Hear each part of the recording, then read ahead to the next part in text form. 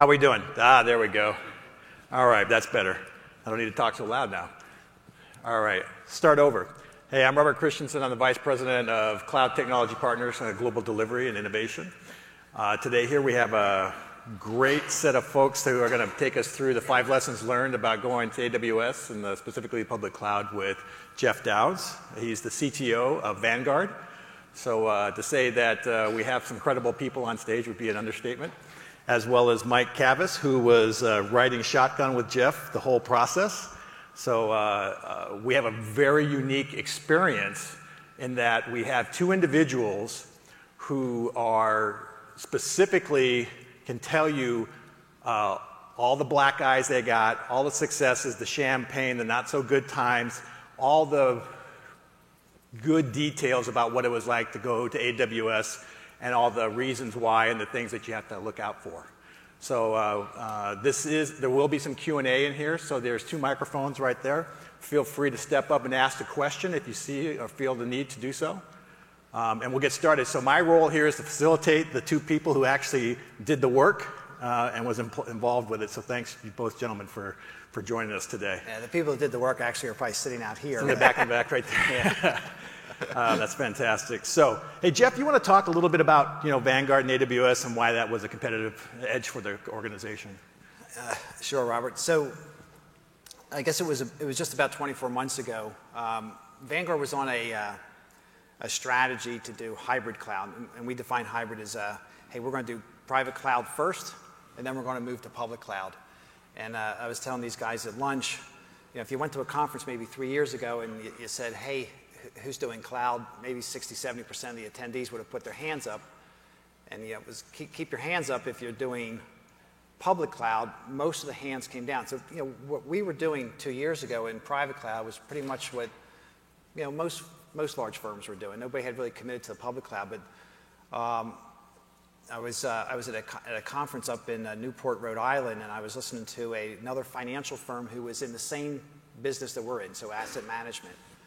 And we were exchanging, our positions on cloud, and he had said that they had just committed to go public, and it gave me a chance to kind of pause and think about whether we were doing the right thing. We were about 12 months into our private cloud strategy, and I think in that 12 months we started to realize the enormity of what it would take to basically provide the kind of capability that you heard in Jassie's keynote this morning, right?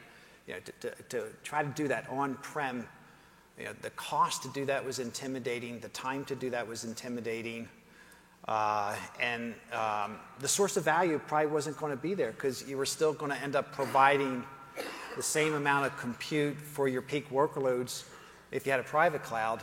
You really weren't moving towards a consumption model. You were still in a provision model. So in addition to the difficulty, the source of value just wasn't there. So it was roughly about 2 years ago we decided to pivot.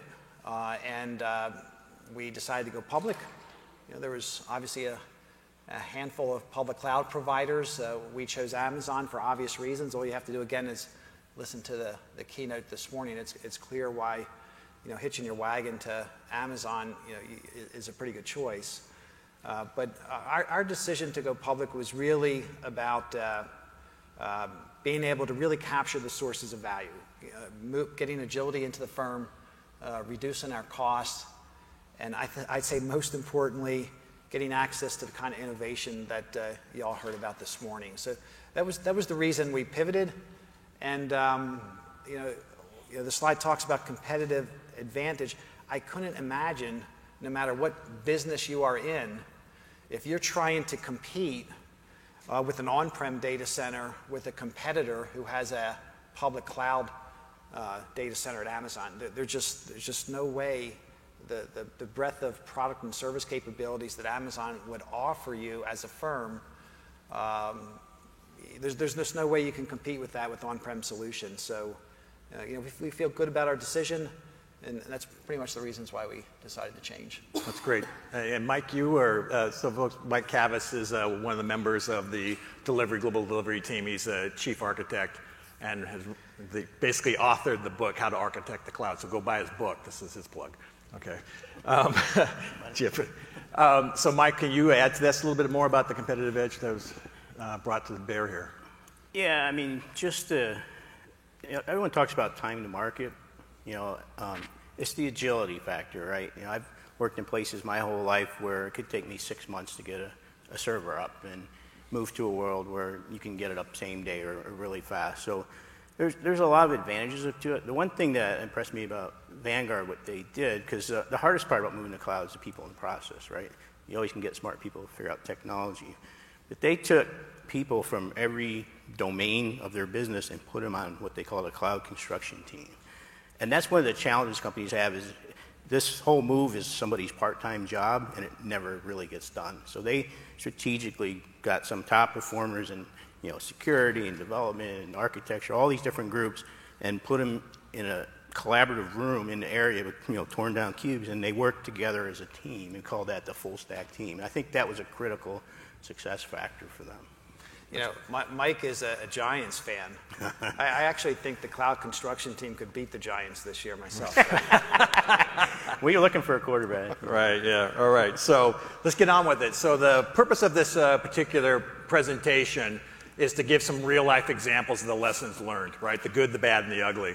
One of the things that CTP prides itself on is that we are client advocates. And what that means is that we basically come to bear with the best practices of the industry. Like with Jeff, he originally engaged myself during what was called the Cloud Adoption Workshop.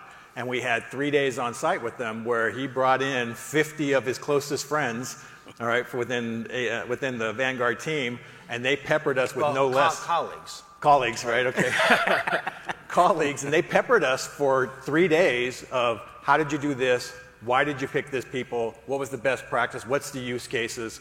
And it was like a series of Q&A questions of lessons learned back then, right? So now we're 18 months later, okay? A lot of road underneath the wheels, and now we have a new set of lessons. And this is the value, I think, that we collectively bring to the broader industry is what we call unbiased opinion.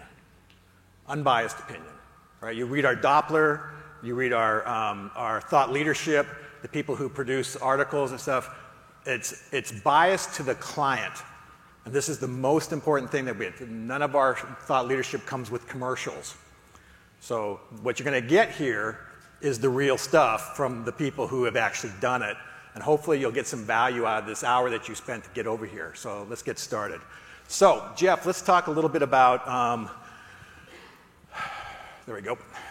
Our lesson one here, the dedicated team. So Mike just kind of gave away the farm here. Why don't you talk about the dedicated team and why you did that? Well, so when we were on our private cloud journey for a year, you still needed to get different groups within the IT shop, within the security organization, just all kind of pulling the rope the same way just to get to private cloud. And when you're not in the same organization, when you're not in the same building, and you have different priorities, you lack that mission alignment. So right. When we decided to pivot and go public, one of the things we knew we needed to fix was get mission alignment with the people that were actually going to get us to public cloud. We knew that was going to be a daunting challenge. So there was a few things we did. I think the first thing we did is we tried to find all the rock stars we could within our own shop. We had a lot of real good infrastructure people working in our existing data center. We had a lot of really good security people, and we had some good people in my shop, and we started to form a nucleus of our own players.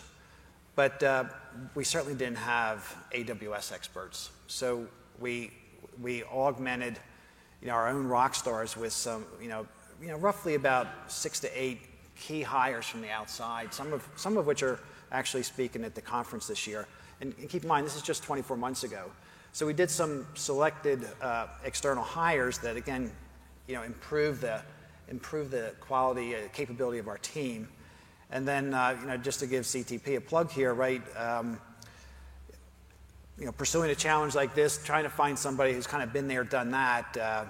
It became clear to us that CTP was, one of the premier, if not the leader of firms trying to help other firms get to the cloud. So getting a good partner, in addition to getting some resources from the outside and augmenting them with our own rock stars, was how we put together a team. We called them the cloud construction team.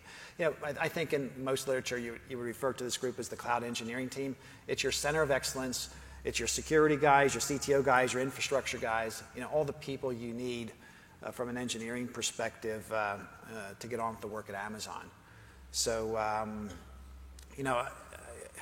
to me, it's lesson one is when we were doing private cloud, we didn't have that cloud construction team in place to get cloud done. We didn't have that mission alignment. And I think we fixed that when we went public. That's great. And Mike, what would you say would be some of the challenges when you're actually building these? Some people call them full stack teams too, right? How do you protect them?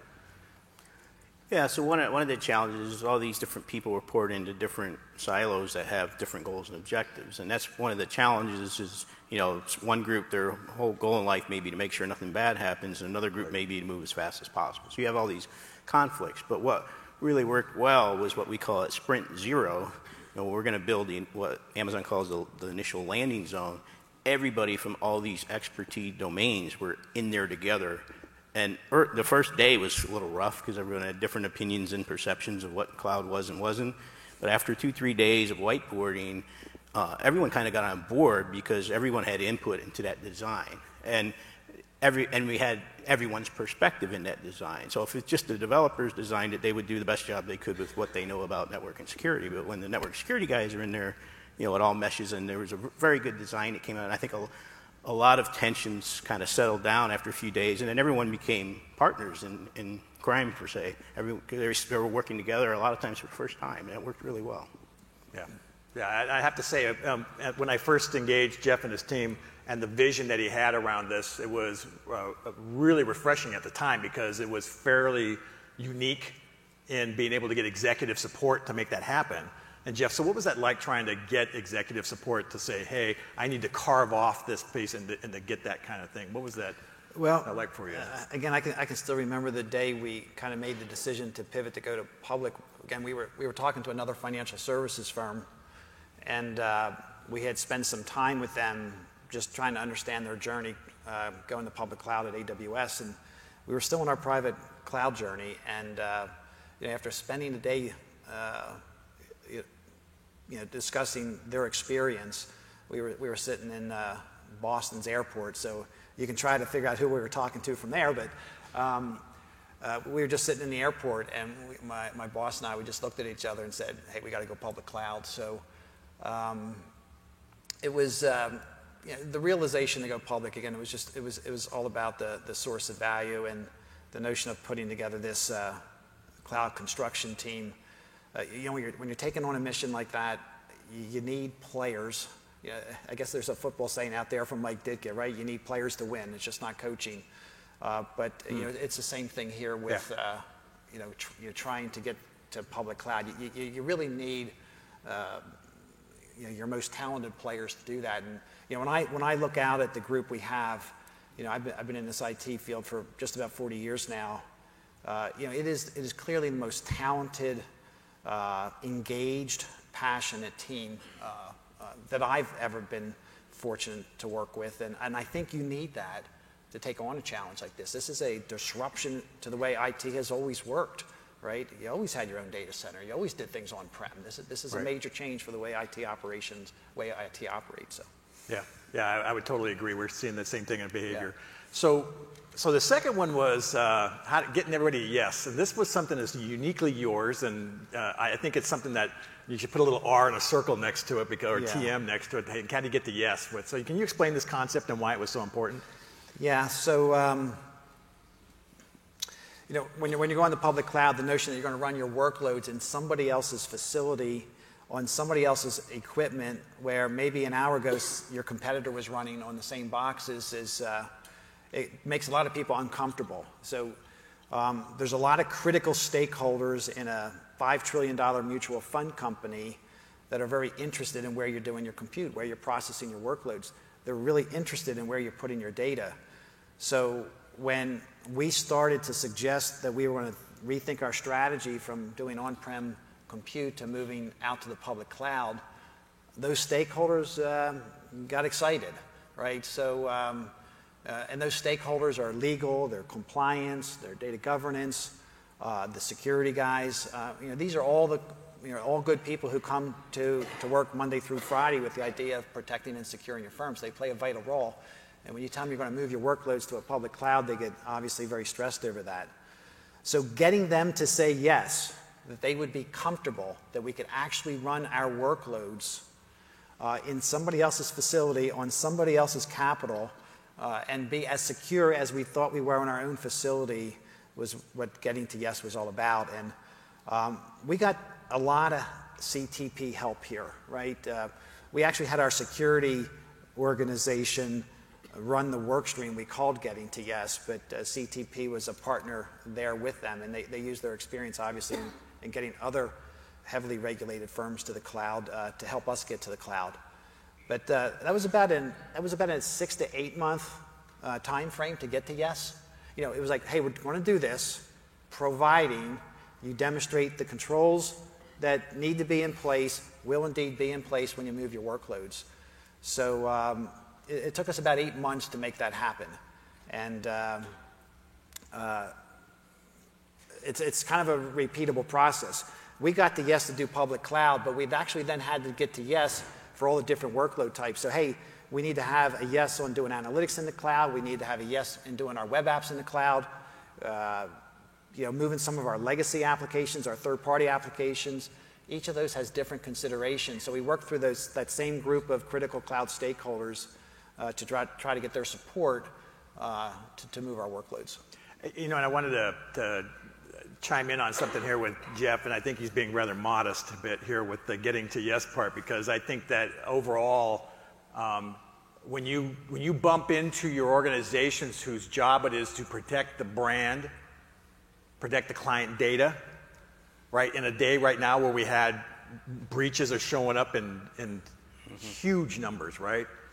This particular getting to yes is cannot be overstated, the importance of it, number one, but number two, the amount of effort, I think, like that. Yeah, Mike, you want to talk about that effort that you guys went through with Jeff? You guys were side by side on this. Yeah, so obviously when you're dealing with financial data, there's a lot of policies and controls that go in place. So the first bit of work is just peeling through that list of endless controls and figuring out what needs to be in place to get the yes. One of the secrets to getting the yes quicker is not take on the world, right? Take on a couple apps or a small subset of apps that minimizes the initial scope of the policy. So we kind of did that, and I think one of the bullets here says, make it matter. One of the apps, we were actually solving a performance issue along the way. So it was a visible app, and we were actually solving a business problem.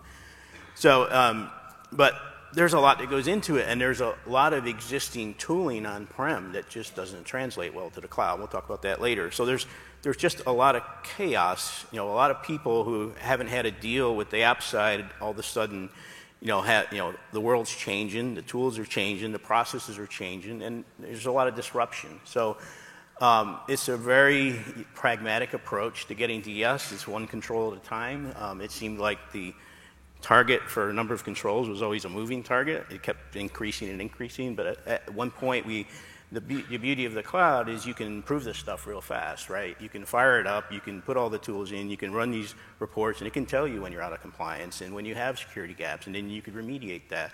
So it was an iterative process of putting a security framework together, monitoring and logging framework together, and then running tools that says, oh, you're out of compliant here, you're out of compliant there. You fix it, and you're able, it's not just someone saying, yeah, we're secure. It's actually proving it. So it's something that's very hard to do in the physical world. Yeah, Mike, I think this last bullet here, make your first application count, probably the best tip we got was pick something meaningful as your first workload. So we actually picked an app that would retrieve client data in the cloud, from Amazon. So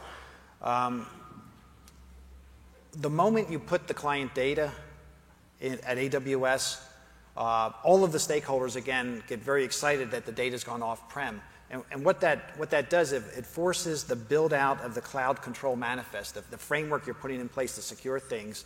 It builds that out in a much more aggressive way. So if we had just moved a marketing site, public domain type data, not client data, we would have built a cloud control manifest that was this big. But the moment you said you're moving client data. The cloud control manifest had to mature very quickly. So we talked about, hey, minimal viable cloud, try to get something up really fast, but the moment that app was pulling client data, you ended up with maximum security implementation. Right. So it was kind of like a minimal viable cloud, but a maximum security implementation. And the end result was north of 200 controls had to be identified and activated for our cloud antibodies, all those critical stakeholders, to be comfortable that we could do something at AWS as securely and as compliantly as we could actually do it on-prem. So that's a real good tip. If you're just starting out on your cloud journey, pick something meaningful. Obviously, it's easier if you do a marketing website and you're dealing with public domain data. But if you really want to force your program to mature real quickly, go pick something meaningful. Perfect. I couldn't agree more.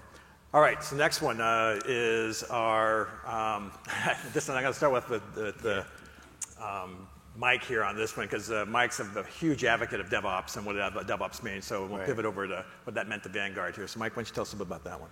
Yeah, so I kind of have a screed on Twitter very often about what is and what is not DevOps, and often people think that DevOps is CI/CD or IT automation, and to CTP and to our clients, DevOps is kind of from inception of an idea till that idea is running securely and compliantly in the cloud. It's all the people, process, and technology involved in that. So, and a lot of places we go into, they'll create a DevOps team and they'll write scripts, and nothing really changes, right? They haven't fixed process issues, they haven't fixed tooling issues, they just automated stuff. And Vanguard got that, right? They got that, DevOps is bigger than writing code. So some of the things we did during this engagement, we couldn't look at everything, but we looked at a certain value stream. And if you can picture, if you've ever done those business process engineering, you fill up a board this fall, or arrows going this way and that way.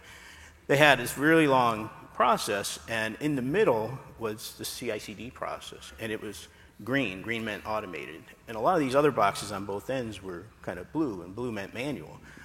And my point driving home on DevOps is more than automation is, it don't matter how fast you can get CI/CD to go, there was 30 to 60 days of process before and after. And you have to fix that as well. It's not just a technology thing. And in fact, we're on lesson 3, and we've hardly talked about technology. If there's one takeaway from this, is it's probably the biggest blockers to moving to the cloud is the people and process issues. So you have to address them at the same time that you're addressing the technology issues. Yeah. So what I'll add here is, we're talking about getting to the cloud journey, but I would imagine your firm has got multiple transformations going on at the same time, much like Vanguard. So we were transforming the way we wanted to do compute, a more agile compute architecture, cloud. But at the same time, we were moving towards a more agile software architecture. So we're moving into microservices and so forth. So we're changing the one side of IT, the guys that build all the software. We're also changing the other side of IT, which is the guys that provided the compute at the same time. So when I think of DevOps, I have a certain view of what DevOps mean, and it's been influenced by a lot of good thought leaders in the industry. We rely on Gartner for a lot of thought leadership. ThoughtWorks is another source of good leadership, and there's a lot of great seminal books on DevOps. But when you read all that stuff, what you find out is that everybody thinks about DevOps as something different. And like Mike said, it's not just a CI/CD pipeline. It's not just changes in the technology stack you're using. Yes, it's automated infrastructure. Yes, it's automated build, package, and deploy of your apps. But we tend to have a very comprehensive view of DevOps. So we think it's architecture and technology change for sure, but we think it's process change. We think it's organizational change. We think it's a big culture change. We definitely don't think it's the ops guys sitting with the dev guys, right? Yeah, that's one small component of it. But it's not like, hey, let's get those ops guys to sit with the dev guys and we're done this DevOps thing. The DevOps change is a much broader change. So one of the big challenges we had is, hey, should we should we promote getting to DevOps at the same time we're moving the workloads to the cloud? So we're not in the cloud and we're not at DevOps. Should we kind of tackle both of those transformations at the same time? So as workloads move to the clouds, expect the delivery teams that support those workloads to actually be operating in a DevOps way. So we kind of synchronize those two change events, do DevOps and cloud at the same time. I know there's books that say, hey, you can do DevOps on mainframes and you can do DevOps on-prem and not cloud. I'm not a huge advocate of that. I think you need the automated provisioning of your infrastructure. I think you need obviously the CI/CD pipelines in place and so forth. I think DevOps is a much easier change when you're cloud-based in your development and where you're going to execute your workload. So we did make a conscious decision to synchronize those two change events. Yeah, and you had written, Mike, an article about agility is the new currency. Right? You know, we can spend all day, you know, arguing about TCO and economics, and it's going to be 30% less money to run your infrastructure in the AWS environment versus that on-prem, and you can get into financial conversations around that. It becomes actually a place to have an argument. All right. So, but when you start thinking about what DevOps truly means, is about eliminating waste, right, and collapsing that, and then you have to. I think what we lose sometimes is the conversation about why we want to do a DevOps mentality. Why do we want to get there? It's because we want to collapse the cycle. We want to take the waste out of the whole process. That needs to translate into an economic conversation. If you can't translate that, what Jeff was just talking about right there, into the currency of being able to compete at high speed, you know, Vanguard's a huge force in the marketplace that's just as vulnerable to the fintech startups. I mean, and this is a huge challenge for folks that are used to doing something a certain way in the financial services industry. So DevOps, and tell me if I'm got that right. The other thing I'll add to that is that you can get a small group of developers and put them on AWS, and they can move at lightning speed, but at scale. At scale, you have to address organizational structures, process, and all that. And if you don't, you know, Amazon can release all these great things, but if you still have to go through a 3-month process to get approval to get stuff, what have you accomplished? And I wrote an article a while back called The ROI Killer, and it's really the biggest ROI killer of cloud is your ability to execute. So we'll go do this great TCO analysis, and there'll be some great numbers, but if it takes you 3 years to turn something off, your ROI is shot because you haven't turned anything off and you've got this bill running over here. So and DevOps is a critical component of that. If you just look at cloud and don't do something conscious like they did and said we need to change the way we look at software development at the same time, your ROI is probably going to get shot because you're not going to shut anything off. And now you got like the double bill. Yeah, good stuff. All right, so requires a new operating model. So I have this basic saying that if you're trying to drive this train of cloud down the tracks, right, and if you haven't laid the right tracks, the train's going to crash. Yeah. Period. And Jeff, you guys were so focused on the operating model up front, day one, before you moved anything. Yeah. It was so important. Yeah, Robert, we were focused on it, but I'm not so sure we hit it out of the park on that one. You know, we were really successful with getting to Yes and the security work stream, and we were really successful in building out the landing zones to actually locate our workloads once they're at Amazon.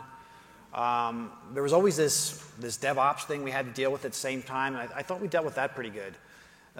The ops model was something we kind of got after a little late. We knew it was out there in the beginning, but I would say you know, we've been kind of 911ing, trying to get the operational procedures in place. So what happened was we get all these landing zones, we're ready to move the workloads, and all the delivery shops are, wow, there's a new way to operate when you run your workloads in the cloud. That they know how to operate when the workloads are running in our data centers. That they've been doing it for the last 40 years.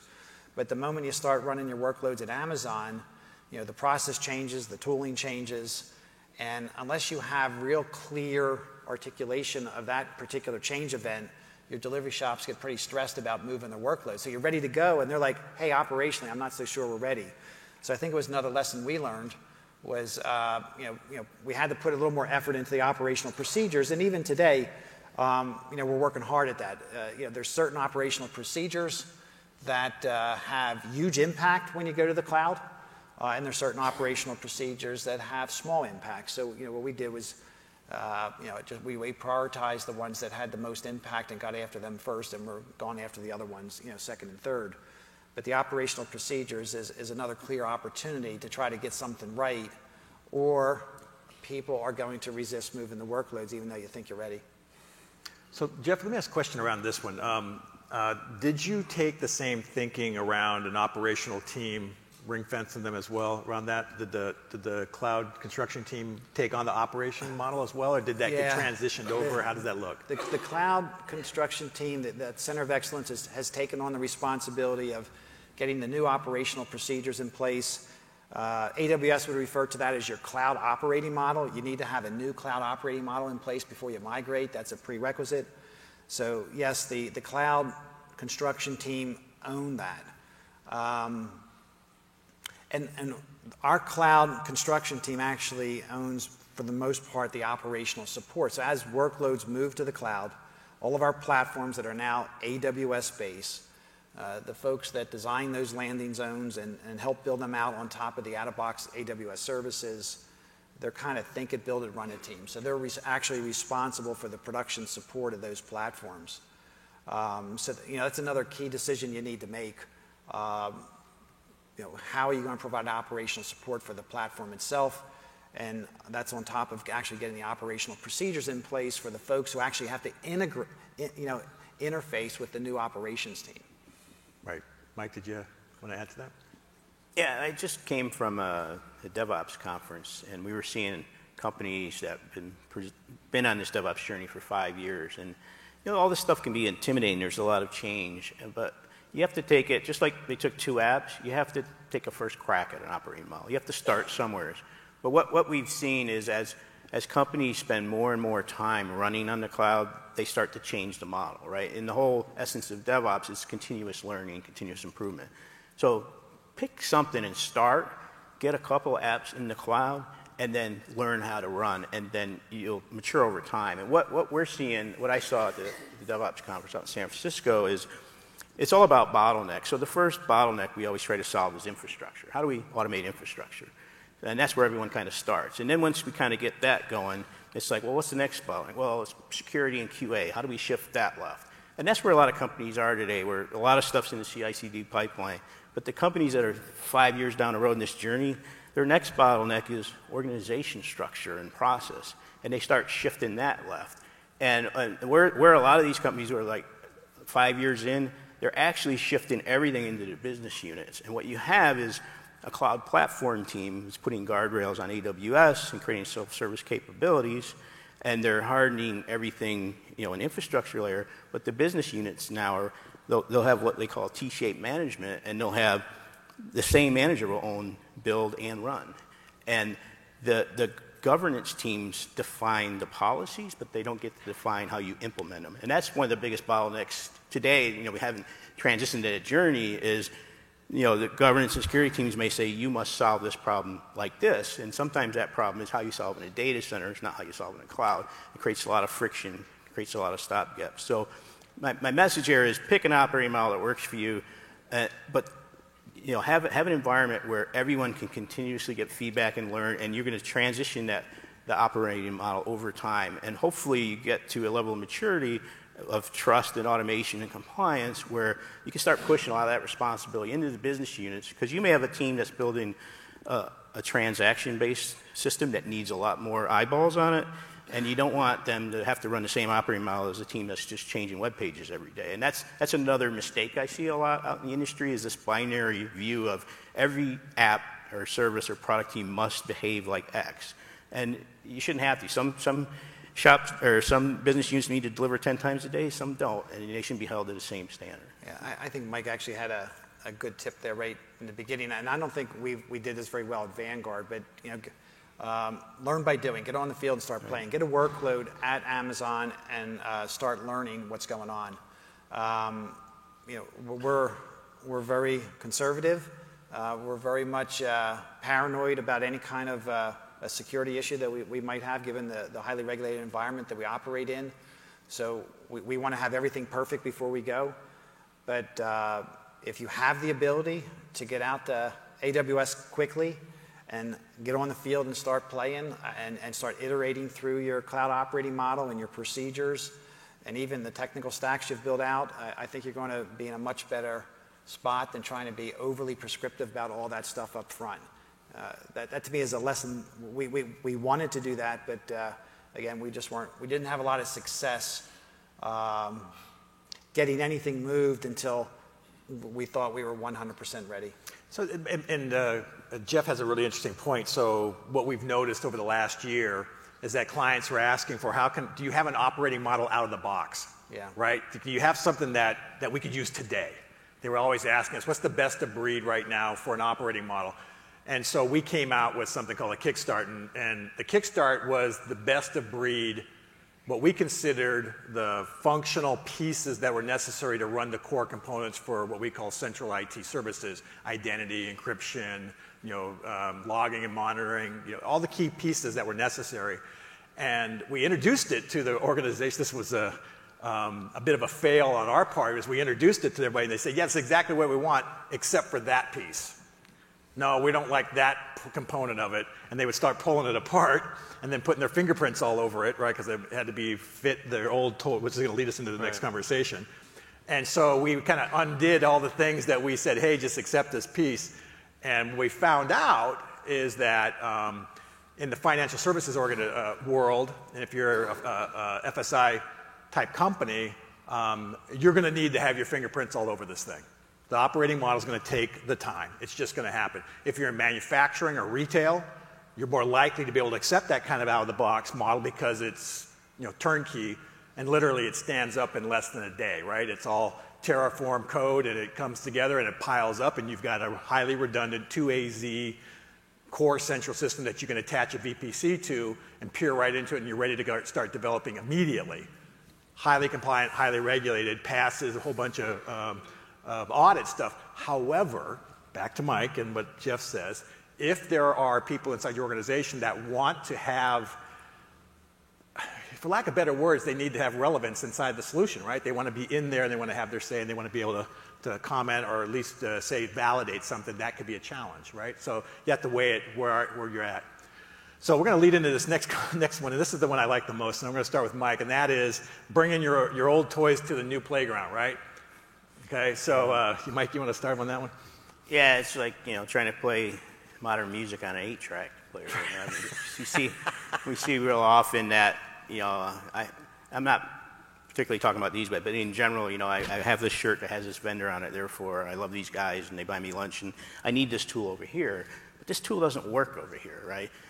And in a lot of places, these people, they scream loud enough, they get their way, and the amount of work that it takes, if you can even get it to work and integrate and backhaul data and do all this stuff, just kind of blows your agility out the door.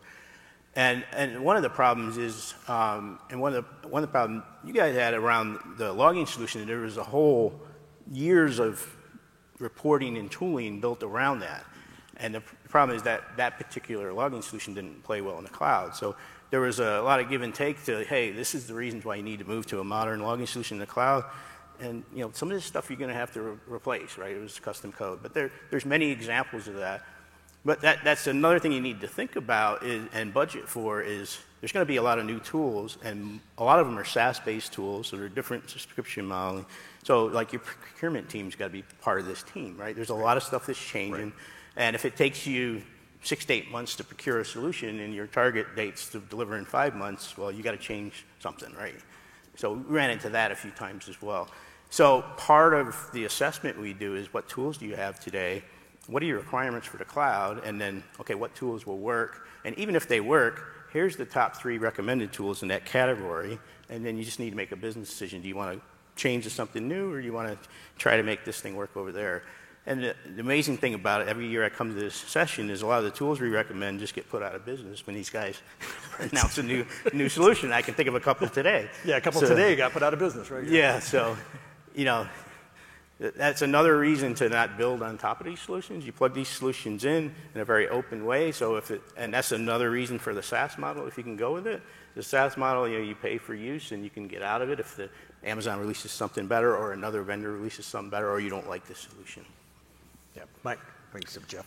Yeah, just real quick comment here. I mean, over the 18 months that we worked with you guys, it was very interesting to watch the give and take between, the guys who understood cloud suggesting, hey, here's the appropriate tooling for this task, and the guys that knew how we did it on-prem in our existing facilities. And some of the times we lost those battles, Mike, right? And we stayed with the existing tool, and some of the times we changed the tool out. But I felt like we went through that process of here's another tool opportunity, and we knew there was going to be a debate and a battle, and that probably played out 15 or 20 times over the 18 months. So it's clearly an area of activity you spend a lot of time on. Yeah, so do not underestimate that. As you're looking at your schedules, if you're a PMO office right now, or if you're working with your project management teams, make sure you block in enough time for procurement, selection, contract negotiation, EAs, et cetera, that have to be put in place for some of these organizations. And potentially, if you select a tool vendor who is not enterprise grade or highly available architectures, you're going to have situations where, let's say you're doing some redundancy work, HA structures between AZs, and their system may or may not be able to support that. Right?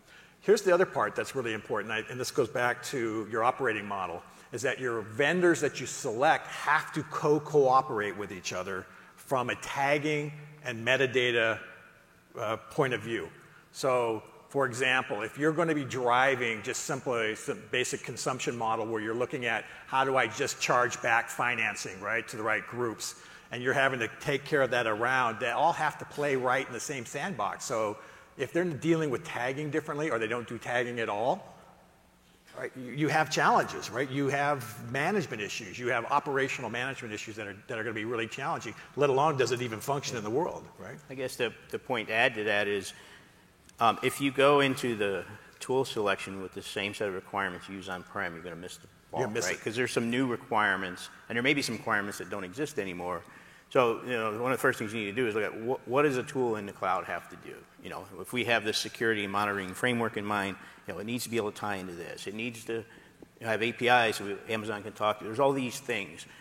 But I think probably the biggest blocker of all the things that we experienced was contract signing, because some of these vendors are new to the cloud too. They've just taken their solution and now they have a cloud solution, and they still don't have a really cloud-friendly rules in terms of engagement. So there's a lot of back and forth with lawyers to lawyers in these companies. So, you can get up in front of your CEO and say, we're going to do this in 6 months. Just remember, there's a lot of procurement and legalese time and you probably want to get people in procurement and legal kind of dedicated or at least dotted line and alerted up front that we're going to be doing all this stuff and all this stuff's coming and we're going to have to somehow escalate this. It can't take 6 to 10 months anymore. So Jeff actually did something on day one for our presentation. I asked him to do it and he listened actually. He says, can you get procurement and project management in the room day one of our cloud adoption program so they can hear this message? This was 18 months ago, and Jeff, you did that. Well, we actually had we had all the cloud antibodies there, right? We had procurement, legal, compliance. All our friends were there, and it was interesting to watch, the body language in the room when we talked about going to public cloud, and they were sharing a lot of their concerns. But I'm going to call a little audible here. Yeah, please do, Robert.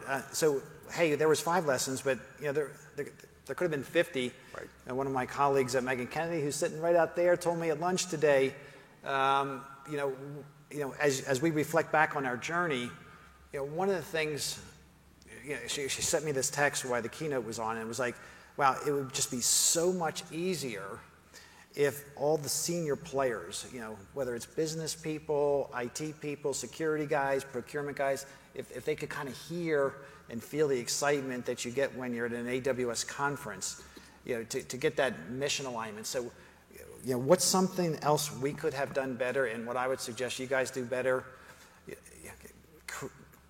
Create the awareness and the education of what you're trying to do with the decision makers, and I think it'll make your job of getting to where you want to go a lot better, because the resistance is there and it's strong. There's a way of doing things that people are comfortable with, and while they know the hype around cloud, it's a very spooky thing to them, most people.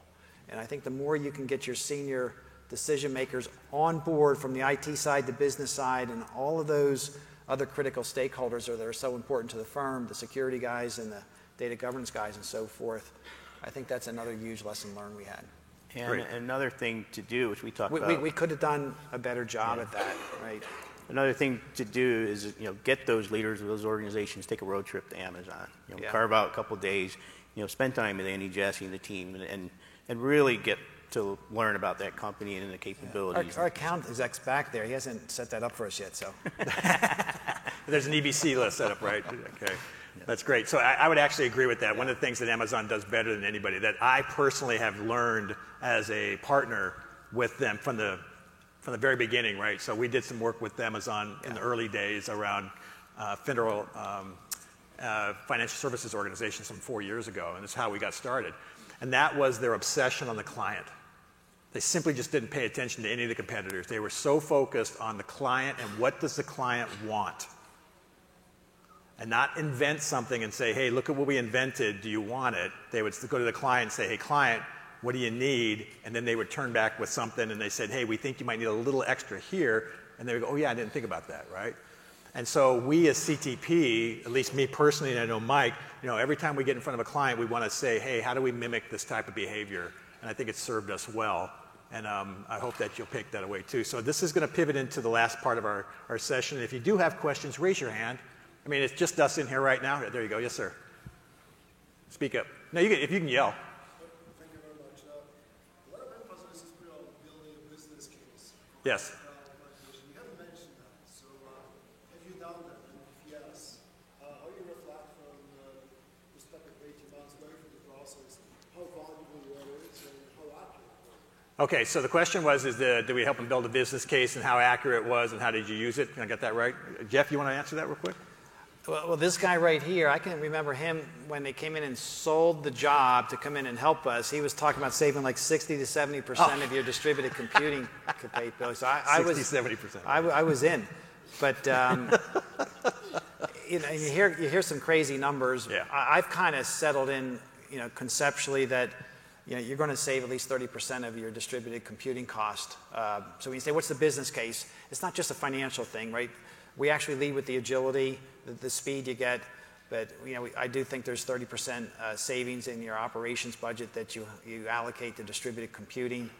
And what these guys, as part of the cloud adoption framework that they follow, one of the things they do is they look at different workload types and they do a TCO analysis on it. Hey, here's what it costs to run on-prem, and here's what it's probably going to cost you to run off-prem.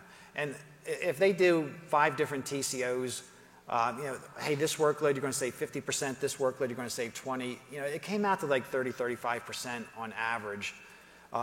So it was, I would view it as a lightweight business case, but it was kind of like supporting data by studying some workloads about what you would get in the way of savings for different workload types. And we've kind of hung our hat on that as that's the source of value we can get financially from going to the public cloud. Right. I wanted to get to that. Could we get to that one slide about the migration strategy? Yes, let's talk about that one. Because this was actually a lesson learned for me too. When everybody starts going to the cloud, you start thinking of like moving everything out of your existing data centers and getting the stuff to the cloud. It's about moving apps. And that's where we were for the first 12 months of our journey. It was like, hey, how do we get this stuff moved? How do we get all these software assets that we've built over the last 30, 40 years, and how do we get them over to AWS? We have pivoted on that strategy as well. It isn't about moving everything. To us, it became about moving the traffic. How do we get the apps that have the workloads moved? And how do you get the apps where all your processing is coming from moved in a cloud-native way? So at Vanguard, we're kind of fortunate that we have fairly generous discretionary budget allocation to redo a lot of our software with some good regularity. So in the spirit of is it the 5 Rs? Is that what it is? 5 Rs? We kind of refactor a lot of software every year, which means we refactor it and we build it out in a cloud-native way. So we're refactoring the software where most of the key processing is at. So if you were to log on to our e-commerce sites, the critical clicks that most of our clients do, when we get to 2 million logons every day, we're refactoring the high click pages first. So we'll move a small percentage of the apps, but a large percentage of the traffic. Again, that to me is a lesson learned from us. Even when I walk around the conference this year, everybody's talking moving apps, and you're just lifting and shifting. I think it's really important that you think hard about what's the value you're going to get out of moving something versus the value you're going to get out of moving traffic. I would encourage you guys to have your goal be to move traffic, not so much apps. I think that was evident in the Expedia presentation today. I thought was actually quite good about the value of all those lines of C code that they were refactoring as a process to move into the platform. You had a question, sir. Yeah, so from the financial industry perspective, how did you work with regulatory authorities to solve compliance and different, whatever the authorities are applicable to your industry? So let me repeat the questions. The question was, how did Vanguard work with the regulatory bodies as they were making the movement to cloud, and what did that look like in the process? Yes, I need to call a friend on this one, but what I mean by that is we had an SLC work stream, Security Legal Compliance work stream. So it was kind of like, here's a work stream, that's where all the legal lawyers were, that's where all the security guys were, that's where all the compliance people were. So they understood what we were trying to do, and again, they made sure we had the appropriate controls in place, and they dealt with all of those concerns that you might have from compliance organizations or even from your customers. We have contracts with customers that say, hey, you have to have our data behind your firewall. So we actually had to go work with our customers to actually get their support that we could actually move their data from behind our own firewalls. But that was kind of like a behind-the-scenes effort for me. Like how they actually did it, how they contacted regulatory agencies or how they contacted customers, I'm not sure. But it happened out of what we call the SLC work stream, the Security, Legal, and Compliance work stream. So I can add on that. I know that AWS, they have a representative back here in the back. The AWS has a dedicated team that works with regulatory bodies, okay? And if you have to put your audit, risk, and compliance group in touch with them, that's what they're there for, to not only educate the regulatory bodies, but also how to talk to them in the same language that they're trying to bring to the table. Where the attestation exists, what services are covered, how do you align those, and then how do you put in the systems that attest to your control objectives so that you can pass that audit, right? And so that's a whole other piece. Yes, sir.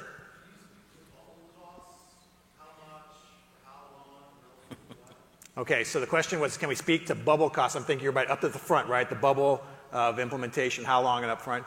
I'll pass it over. I have an opinion on it, and we have the evidence, but I'll go to Jeff here at how that was in Vanguard. Probably not going to have a great answer here, but we have a fairly lean team that's doing the cloud work. So we talk about that cloud engineering team. It's probably south of 50 people. We're a 4,000 person IT shops. So we may have 50 people working on cloud. We probably have 500 people working in our existing data center facilities. So there's the bubble cost probably associated with making the investment to actually be able to land your workloads at Amazon. To take 50, divide by 5 people per million, you can kind of figure out what you're kind of investing in getting to in terms of the technical staff on an annual basis to get to Amazon. I know there's a storyline around the bubble costs associated with the investment that, hey, you got all this on-prem capital that's running your current workloads. At the same time, you're moving to Amazon, and what do you do with that? Mike, I might actually defer to you two guys to provide some counsel there, but I know even Amazon or AWS will help you with some of that bubble cost as part of your migration activity. Yeah, there's what's called the MRP program, which is their MAP, which is their Migration Acceleration Program, which helps offset some of that bubble cost if you're doing a migration of a certain size. Right? So there's a whole team that does that. But more importantly, though, I think it's very use case driven, right? So it depends on the size of your organization. So there has to be some degree of scale here, right? And to get some value. More importantly, we're seeing the higher paybacks in those that have larger dev teams that are restricted in their behavior around central teams and their ability to provision, their ability to react, their ability to change. And so those can be offset through like we said earlier, the value of currency of agility, right? But you have to put that into a term and language that CFOs and business units can understand. So when they write the checks, they see the value. All right? So the best companies that we see here that are able to attack that bubble are those that have a demonstrated use case that they go and they say, well, for example, we heard one today. It was the HPC, high performance computing, right? They had, 500 cores on site. And there was a waiting list of 30 days for them to push their jobs through to get them to run like that. The team went to Amazon instead, basically used core native services, and were able to push that down to 3 days. So 30 versus 3, right? So was there a ROI for getting the on-prem 500 cores out? Probably not, but let me tell you what the agility currency just did. And you document that, you write a white paper internally, you publish that together, and then you have to literally go around evangelizing and socializing it to get the momentum to fund the bubble. And that's good. I hope that answered your question. Mike, did you want to add to that at all? I think you got that one. Think I got that one? Yeah, that's part of my deal, right? Yes, sir. I was wondering if you could comment on how you dealt with legacy enterprise process, things like change management, release management, capacity management. Can you repeat that? I'm sorry. Okay. You would have to adapt, or I'm interested in how you guys dealt with those, Yeah. those legacy processes. So, Let me repeat the question for Yeah, everybody. right. How did they deal with legacy change management, ITIL processes that might be in play, right? How did you go about dealing with getting out of the cabs as often as they have to be when you actually, it's all about change that's constantly upping and down and changing like that in the marketplace? Really, did you help them transform? Right. Yeah. Right. Yeah. So we're still in the process of doing some of this, but initially we took an ITIL approach. Hey, here's the ITIL framework. Here's 2025 ITIL capabilities. So you specifically called out change. Change was one of those ITIL capabilities that we would have said, hey, low impact. Our policy around change isn't going to be all that different. For a lot of our cloud native stuff that we were running on PCF, we basically had adjusted our change policy when we ran it on-prem initially. So we were able to kind of do continuous delivery, move changes into prod without the normal formal, arduous change control that most firms are used to. And therefore, that policy just kind of stayed the same when we took our PCF-based microservices that were running on-prem and we started moving those to the cloud. So some of the ITIL processes, not much changed. But you take an ITIL process like logging and monitoring, your ability to get telemetry into how your system is performing, that was completely overhauled in terms of how we were going to do that and the security policies around all that intelligence that we wanted to bring back on-prem and give visibility into the appropriate people that need to see that, including security organizations and so forth. So our approach was ITIL capability by ITIL capability, assess whether it's a low, medium, or high change, and then rewrite the operational procedures accordingly. And one of the assessments we do early on before we build the landing zones is DevOps, CloudOps assessment. And you capture a lot of those, what are these processes, and we identify what you should change to, but you can't do it all at once. So there's the roadmap, right? MVC 1, because you have a date, make these changes. And along with your technology roadmap, you have the ITIL-like roadmap. And a big piece of ITIL, we've experienced a lot of companies, ITIL is not bad.